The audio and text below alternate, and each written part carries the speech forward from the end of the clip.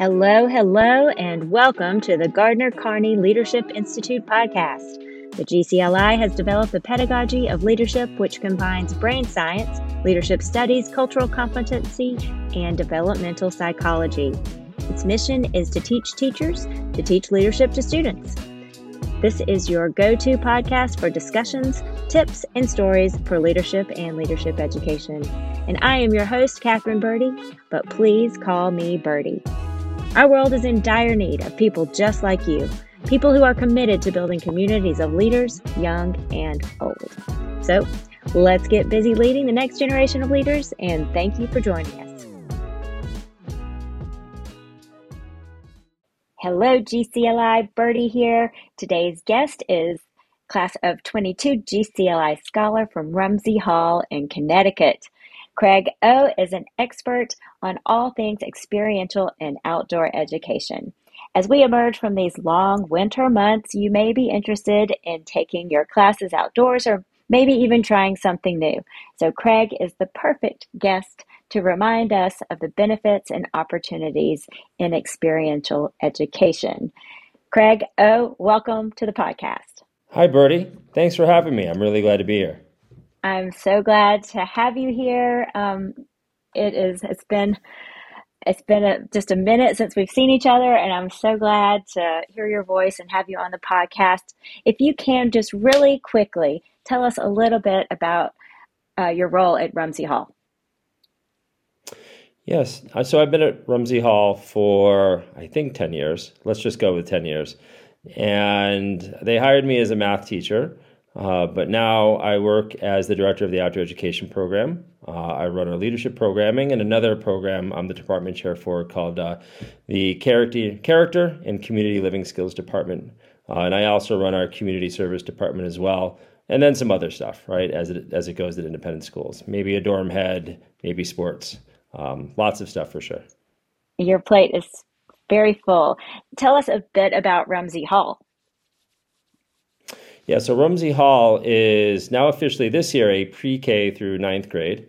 As you said, we're located in Connecticut, and it's really a great opportunity for kids to kind of engage with their academics in in a playful and experiential way. And we're probably going to hear that word a few times, which is something I just really adore about this school.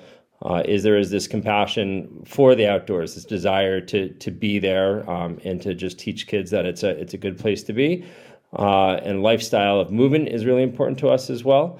So we have a pretty robust athletic program, and that's kind of where the outdoor education program first came in, was this idea of like, how can we also sort of reach all kids, not necessarily athletically, or really those kids that are attached to the team, but those kids that might really desire sort of a lifestyle of movement without always meeting that team ideal. That's awesome. So when you talk about lifestyles of movement and leadership opportunities, how do you define experiential education, I guess, in both, I guess, as a pedagogy, and then how does it play out in your experience as a practitioner of experiential ed? Yeah, so I think it boils down to the idea of go forth and do, right? The whole concept of experiential is going out there and figuring something out. And, we can separate that to not just being in the outdoor education piece. We talk about experiential education also being our community service here, right? There's an opportunity for kids to go out and to do something. So we look at experiential education as those areas where kids can kind of gain skills that can help them not just sort of identify who they are, but maybe identify how they want their community to be. But in terms of the outdoors, we really are looking for kids to be willing to challenge themselves, to be a little skeptical of themselves when they say, I'm not sure that I can do that. And so when I work with them and when I train other teachers to do it as well, that's really the idea, is we're trying to get the kids to make space for each other, to go out there and say, this is a chance for you to go to try something and to possibly make a mistake, and then to get back up there and try it again. So you're constantly looking for those growing edges, and that could be different for every child, I'm guessing, especially in the middle school years. I'd love to hear a little bit more about your your opinion about the importance of outdoor education in those pivotal middle school years. Yeah, so I think if we even just break down sort of how kids learn relational skills from the beginning and just that concept of play and how important play is at any age, right? Like I think we tend to emphasize the need for the developmental experience for kids, but we need it as well. So, but going back to just our elementary program, or even our upper school, which is our really our middle school program, that concept of play, like how we interact, how we learn what rules are, how we engage with each other, and how we learn to set boundaries, right? Because sometimes playing is we push somebody too far, so we have to be able to advocate for ourselves, or to some degree, how do we assert ourselves, right? Because we need to be able to establish what we need in a situation, and there is an assertiveness to that. And if we're not speaking up on behalf of ourselves, then there is a need to be more assertive as well. So I think the idea of the where we use that outdoor education piece is this concept that's closely related to the Clover model. Like, how do we teach kids to be assertive? How are they actively engaged? In that sense of play, do they feel like they even belong there in the first place? Or how are we creating sort of that experience where it's maybe just kickball in the field? Maybe it's a game of ultimate frisbee, maybe it's developmental soccer. But how do we first ensure that a kid feels like that they should be on that field? And then, like anything else, the importance of reflection and kind of looking back on that and that ability to say, so what worked really well in that situation? And that's a little bit more of the curricular piece. I can't say that the reflection comes up in every instance that we're outdoors, but I do think in the program that I'm trying to run, and then with the people that I work with, taking those few minutes, or at the very least, not taking away time from the experience just because you ran out of time, right? Just even asking one or two questions about what they thought, what worked well, what's a compliment you could give. If someone made a mistake, how might they work on that? Or if you made a mistake, maybe you weren't encouraging, how might you change that in the future? Gosh, okay, lots to unpack there. I guess I've got several questions, but let me back up a bit. How did you get, how did you learn how did you become an experiential educator? What led you into this work? And then I want to talk about a little bit more about the concept of play, because you really did bring that into the leadership lab beautifully last year. So kind of put a pin in the play, but let's go back to where you got into this work. Yeah, so I'm kind of laughing about that, and I would say by experience. When I first started in education, there was a need for an assistant in the canoeing program at the school. And I can't say that I had a whole lot of experience, but I was like, sure, like I'd be more than happy to give that a try. So there was, let's call that an ample amount of risk taking. I was just like, let's see how it goes. And in my first year, it didn't go particularly well. I definitely made a lot of mistakes and spent a lot of time in the water. But now we run a kayaking program here at the school. But since then, I've done a lot of training around hiking and getting a wilderness first aid. We work a lot with Project Adventure to do certification for me in terms of making sure that I'm using best practices in working with the kids and training other teachers as well.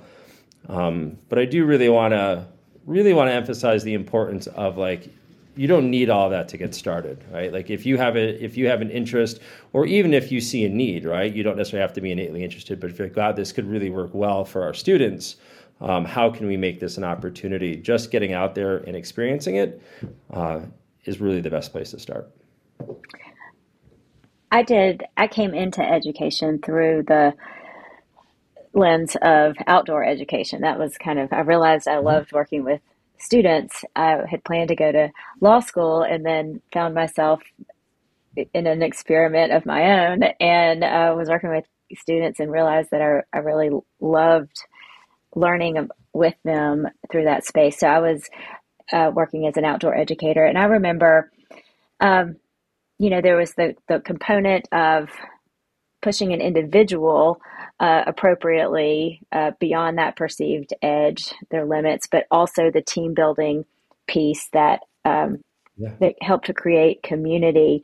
And often it was Hmm. through adversity, pain and suffering of lugging a big backpack over a pass or something. But at the end of the day, it really was about community and that reflective piece. So I wouldn't often call it play, but ultimately I think it kind of hit that same end. And we not every during a school day you can't throw in a backpack necessarily and run over a mountain, especially in most of the urban schools. But what would be like examples of play or teamwork or pushing limits? That's kind of a lot, but what's kind of a favorite story that kind of encompasses what you're seeing in this space?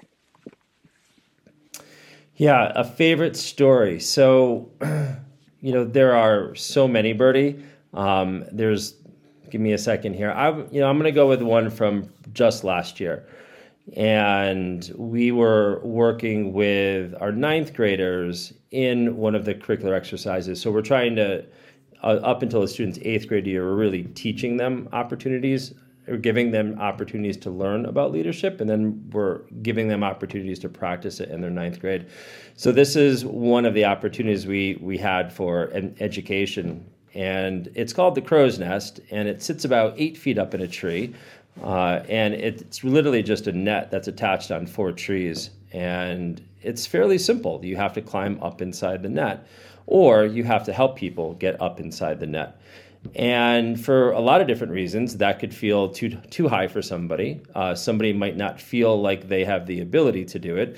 So you're really asking the group on how do you get everybody up into that space, and how can you do it in a way that, one, like they feel comfortable, because not everybody's necessarily comfortable with being touched and lifted, but also that they feel like they've contributed. And if everyone's up there, then maybe you have this sense of belonging, like we all got there as well. So it is a challenge by choice, and we did have one girl that was looking at the nest and saying, I don't feel like I'm able to do this. I'm not sure that I should give this a try. And thoroughly unprompted by me or any other teacher, about 4 or 5 kids just literally leaned over the side, and they just looked at her and started clapping. And they were like, "We need you up here. Like we're going to help you get up here. You're going to tell us how we're going to help you get up here." And I thought that was really great too. Is they didn't say we're going to do this. They asked her what she needed to get up there, and she was like, "All right, I guess I'm doing it." And so in that one moment, she was confronting her own fears and self-doubts. And there was a great community moment where they all came together and they gave her that space to really determine, to be skeptical of herself, to say, actually, I shouldn't doubt myself. I think I have the opportunity to do this. So it was both metaphorically and literally uplifting.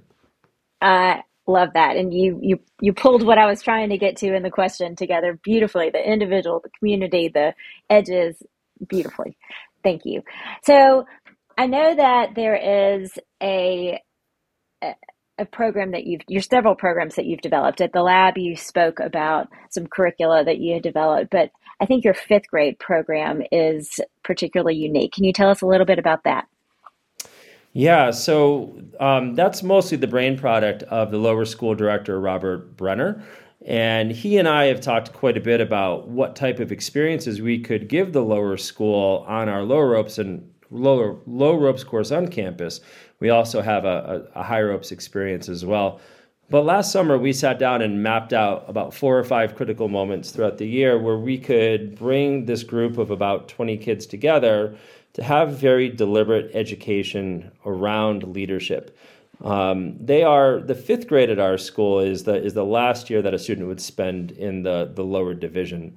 And so there are lots of opportunities for those students to be leaders in terms of meal prefects, in terms of a student council that they run, but also in terms of guiding any new students that come in or any of the younger students on sort of best practices, helping out with homework, or even just encouraging them to be part of the school.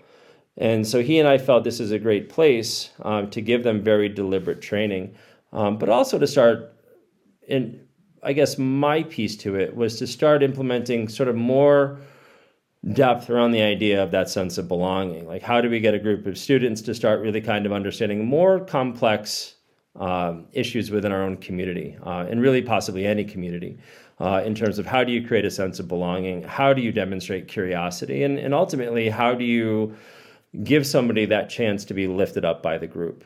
And so we looked at, I think it was 3 fundamental opportunities at the beginning of each term to bring this group together to discuss sort of their goals. In one way, that's called, and I'm sorry, I'm having a quick blank, but it's the values. It's like, how do they want to establish their own values as a class? And then the next time we meet, we revisited those values, and we talked a little bit about the idea of how do you, as a group of students, give an opportunity, or how are you patient enough to give another student the opportunity to have their experience? So we have this one element called the swing shot.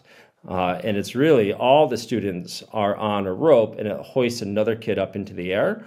And that gives them a chance to feel lifted up by the group. And then that one student has the opportunity to tell the group when they're ready, and they have a ripcord, and they literally pull the ripcord and they swing inside the gym. And it's up to the student to decide how far they really want to go up. But it's a real great chance for the kids to understand that it can be a lot of work or a lot of patience, right, to give someone that chance to have their experience. And we tie that into that idea of this is, one of your first steps to creating space and creating that sense of belonging for any student within our community. We'll be culminating this with some more fun adventure stuff. We're actually going to visit a high ropes course and some zip lines for the kids, and have that chance for kids to also sort of explore the idea of experiential learning, but have that chance to celebrate it together. And that's kind of a key piece of our program too, and that's a little bit on the reflection, right? So you go out and you have this great experience, and sometimes you hustle off. But by going to sort of this high rope zip line, we're also going to create a barbecue, and that chance for those kids to kind of celebrate all that hard work they've done about learning about leadership, learning about belonging, learning about group dynamics, and then just have a chance to have a good time too. Oh, Really that's important. awesome. Yep. Yeah, that's awesome. Well, I think the belonging piece, it kind of brings me back to GCLI, and the reflection piece. A lot of people are surprised by the depth of community that is developed at GCLI, that belonging that can happen actually pretty quickly. But then the extension groups and the daily reflection that we provide, I think is a central part of our successful program. But in your experience, as a scholar, do you mind reflecting on some of your takeaways as a scholar, or maybe even how they compare to your lab experience? Well, I'm going to go back to that opportunity for play as well. And I think GCLI kind of underestimates how much opportunity we have to play together, because it's this place where you go to do something, right? And we have this adult mentality of we're there to do work. But it is also very deeply experiential. You can't always tell what's going to come out of each workshop of each day. And in that case, it's really promoting that idea of like play. Like, you have to be involved, and you go back to that idea of the Clover model. All right, like are you actively engaged? How much reflection are you given at the end of the day? How assertive you are? Are you backing out of the group opportunities, or are you being too assertive and kind of taking over? And then ultimately, I think belonging is kind of bidirectional, right? Do you feel like you belong? And at the same time, are you giving an opportunity for someone else to feel that way as well? So it's funny, like my reflection on this, and I've stuttered a bit on writing a reflection piece, but I'm making some progress on this idea of like what a great place for really intentional learning through a highly structured program that promotes play. Right? There is this idea of we want you to do stuff. We want to use some of this outdoor education pieces. We want you to engage with each other. We want you to do some hard work too. So in reflecting on the scholar piece, I think I've really been able to take that idea of how do you create an effective and meaningful program with this sort of secret spice of play at the same time. And then add that to the adult experiences as we try to create some small workshops and as we try to create some kind of continuing development for our own staff. How do you pepper that in there so it's not just the sort of the labor that goes into development, but also you look back on it and you reflect on it and say, geez, that was actually really engaging and really interesting, right? If something sits with you for a couple hours afterwards, your brain's attached to it, then it was probably pretty interesting. So That's a great response. I love that. Yes, play. I know I need a little bit more of that in my own life. And um, I guess my last question will be, a lot of schools don't have ropes courses or yeah. access to ropes courses nearby. How can schools adapt or modify experiential ed or even outdoor ed in maybe even an urban environment? Yeah, so you really want to be mindful of. Let's just start even with the outdoors, right? Even there, you want to be mindful of ability, right? Like not the outdoor education piece can sometimes overemphasize the ability for one individual to climb, right? The use of all four limbs, and or even just the confidence in that, or maybe even how somebody might feel about their ability to do it in terms of size. So how do you adapt that so everybody has a chance is really, really important. So, you look at something like the swing shot that we have, where you have a large group of people that are lifting somebody else up. One of the things that I find to be wonderful about that, which is one of our indoor elements, so it's inside our gymnasium, is that the person that's actually being lifted up has very little work to do on their own. They just have to sort of get to that piece. And there's a number of different ways that we can aid them to get there, but the group is lifting them up. So if somebody is differently abled, then this is a great element to get somebody on. And we have a couple outdoor ones in our low ropes course that are the same idea.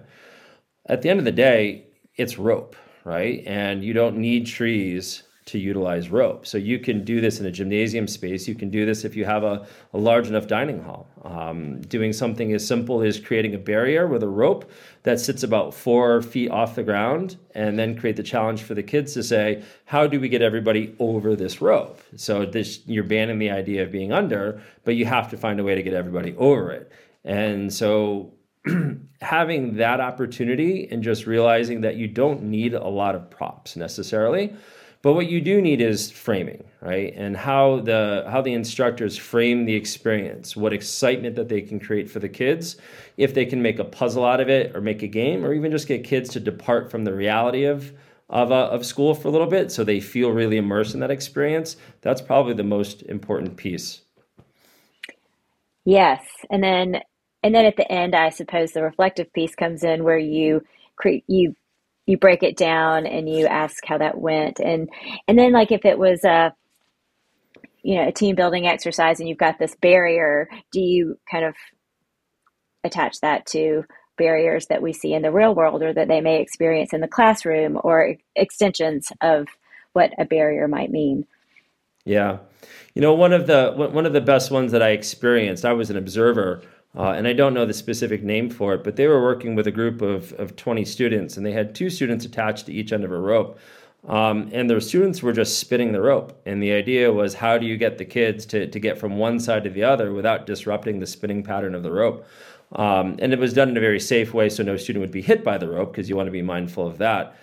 But the way the facilitators engaged the kids and really got them to leave the idea that they were standing on hot pavement, but they were actually sort of engaged in this adventure that they had to get to the other side. And there was really a reward on the other side that was nothing more than like bags of Capri Sun. But they were really excited, and they spent 50 minutes in the hot sun trying to figure out how to do this, and had totally forgotten like what their environment was, and everybody passed through. I think what I find to be interesting about that is that simple works too, right? You don't necessarily need the big complicated courses. Something simple, I think, always even surpasses those. Yeah. Yes. We often overcomplicate things. And I would just encourage people to just get outside and think about what they do differently, especially as we, again, approach these warmer days and leave the winter months behind a bit. I know my students love being outdoors and looking at the world in different ways through a different lens. So I thank you for sharing your insight on experiential and outdoor education. Thank you so much for being here. Thank you for the invite. It's really great to see you again, and I'm really excited to continuing to be part of GCLI. It's a great program that's promoted my ability to be a good leader and think about how to do this for our students. So thank you for the opportunity to continue to give back. Absolutely, absolutely. And good luck with everything that you've got going on at Rumsey Hall. It sounds like an amazing place. Great. Thank you, Birdie. Thank y'all for joining us today, and we'll see you in 2 weeks' time. Until then, visit us at gclileadership.org and follow us on Facebook, LinkedIn, and Twitter. You'll find all of our links at the bottom of our podcast. And until then, lead on.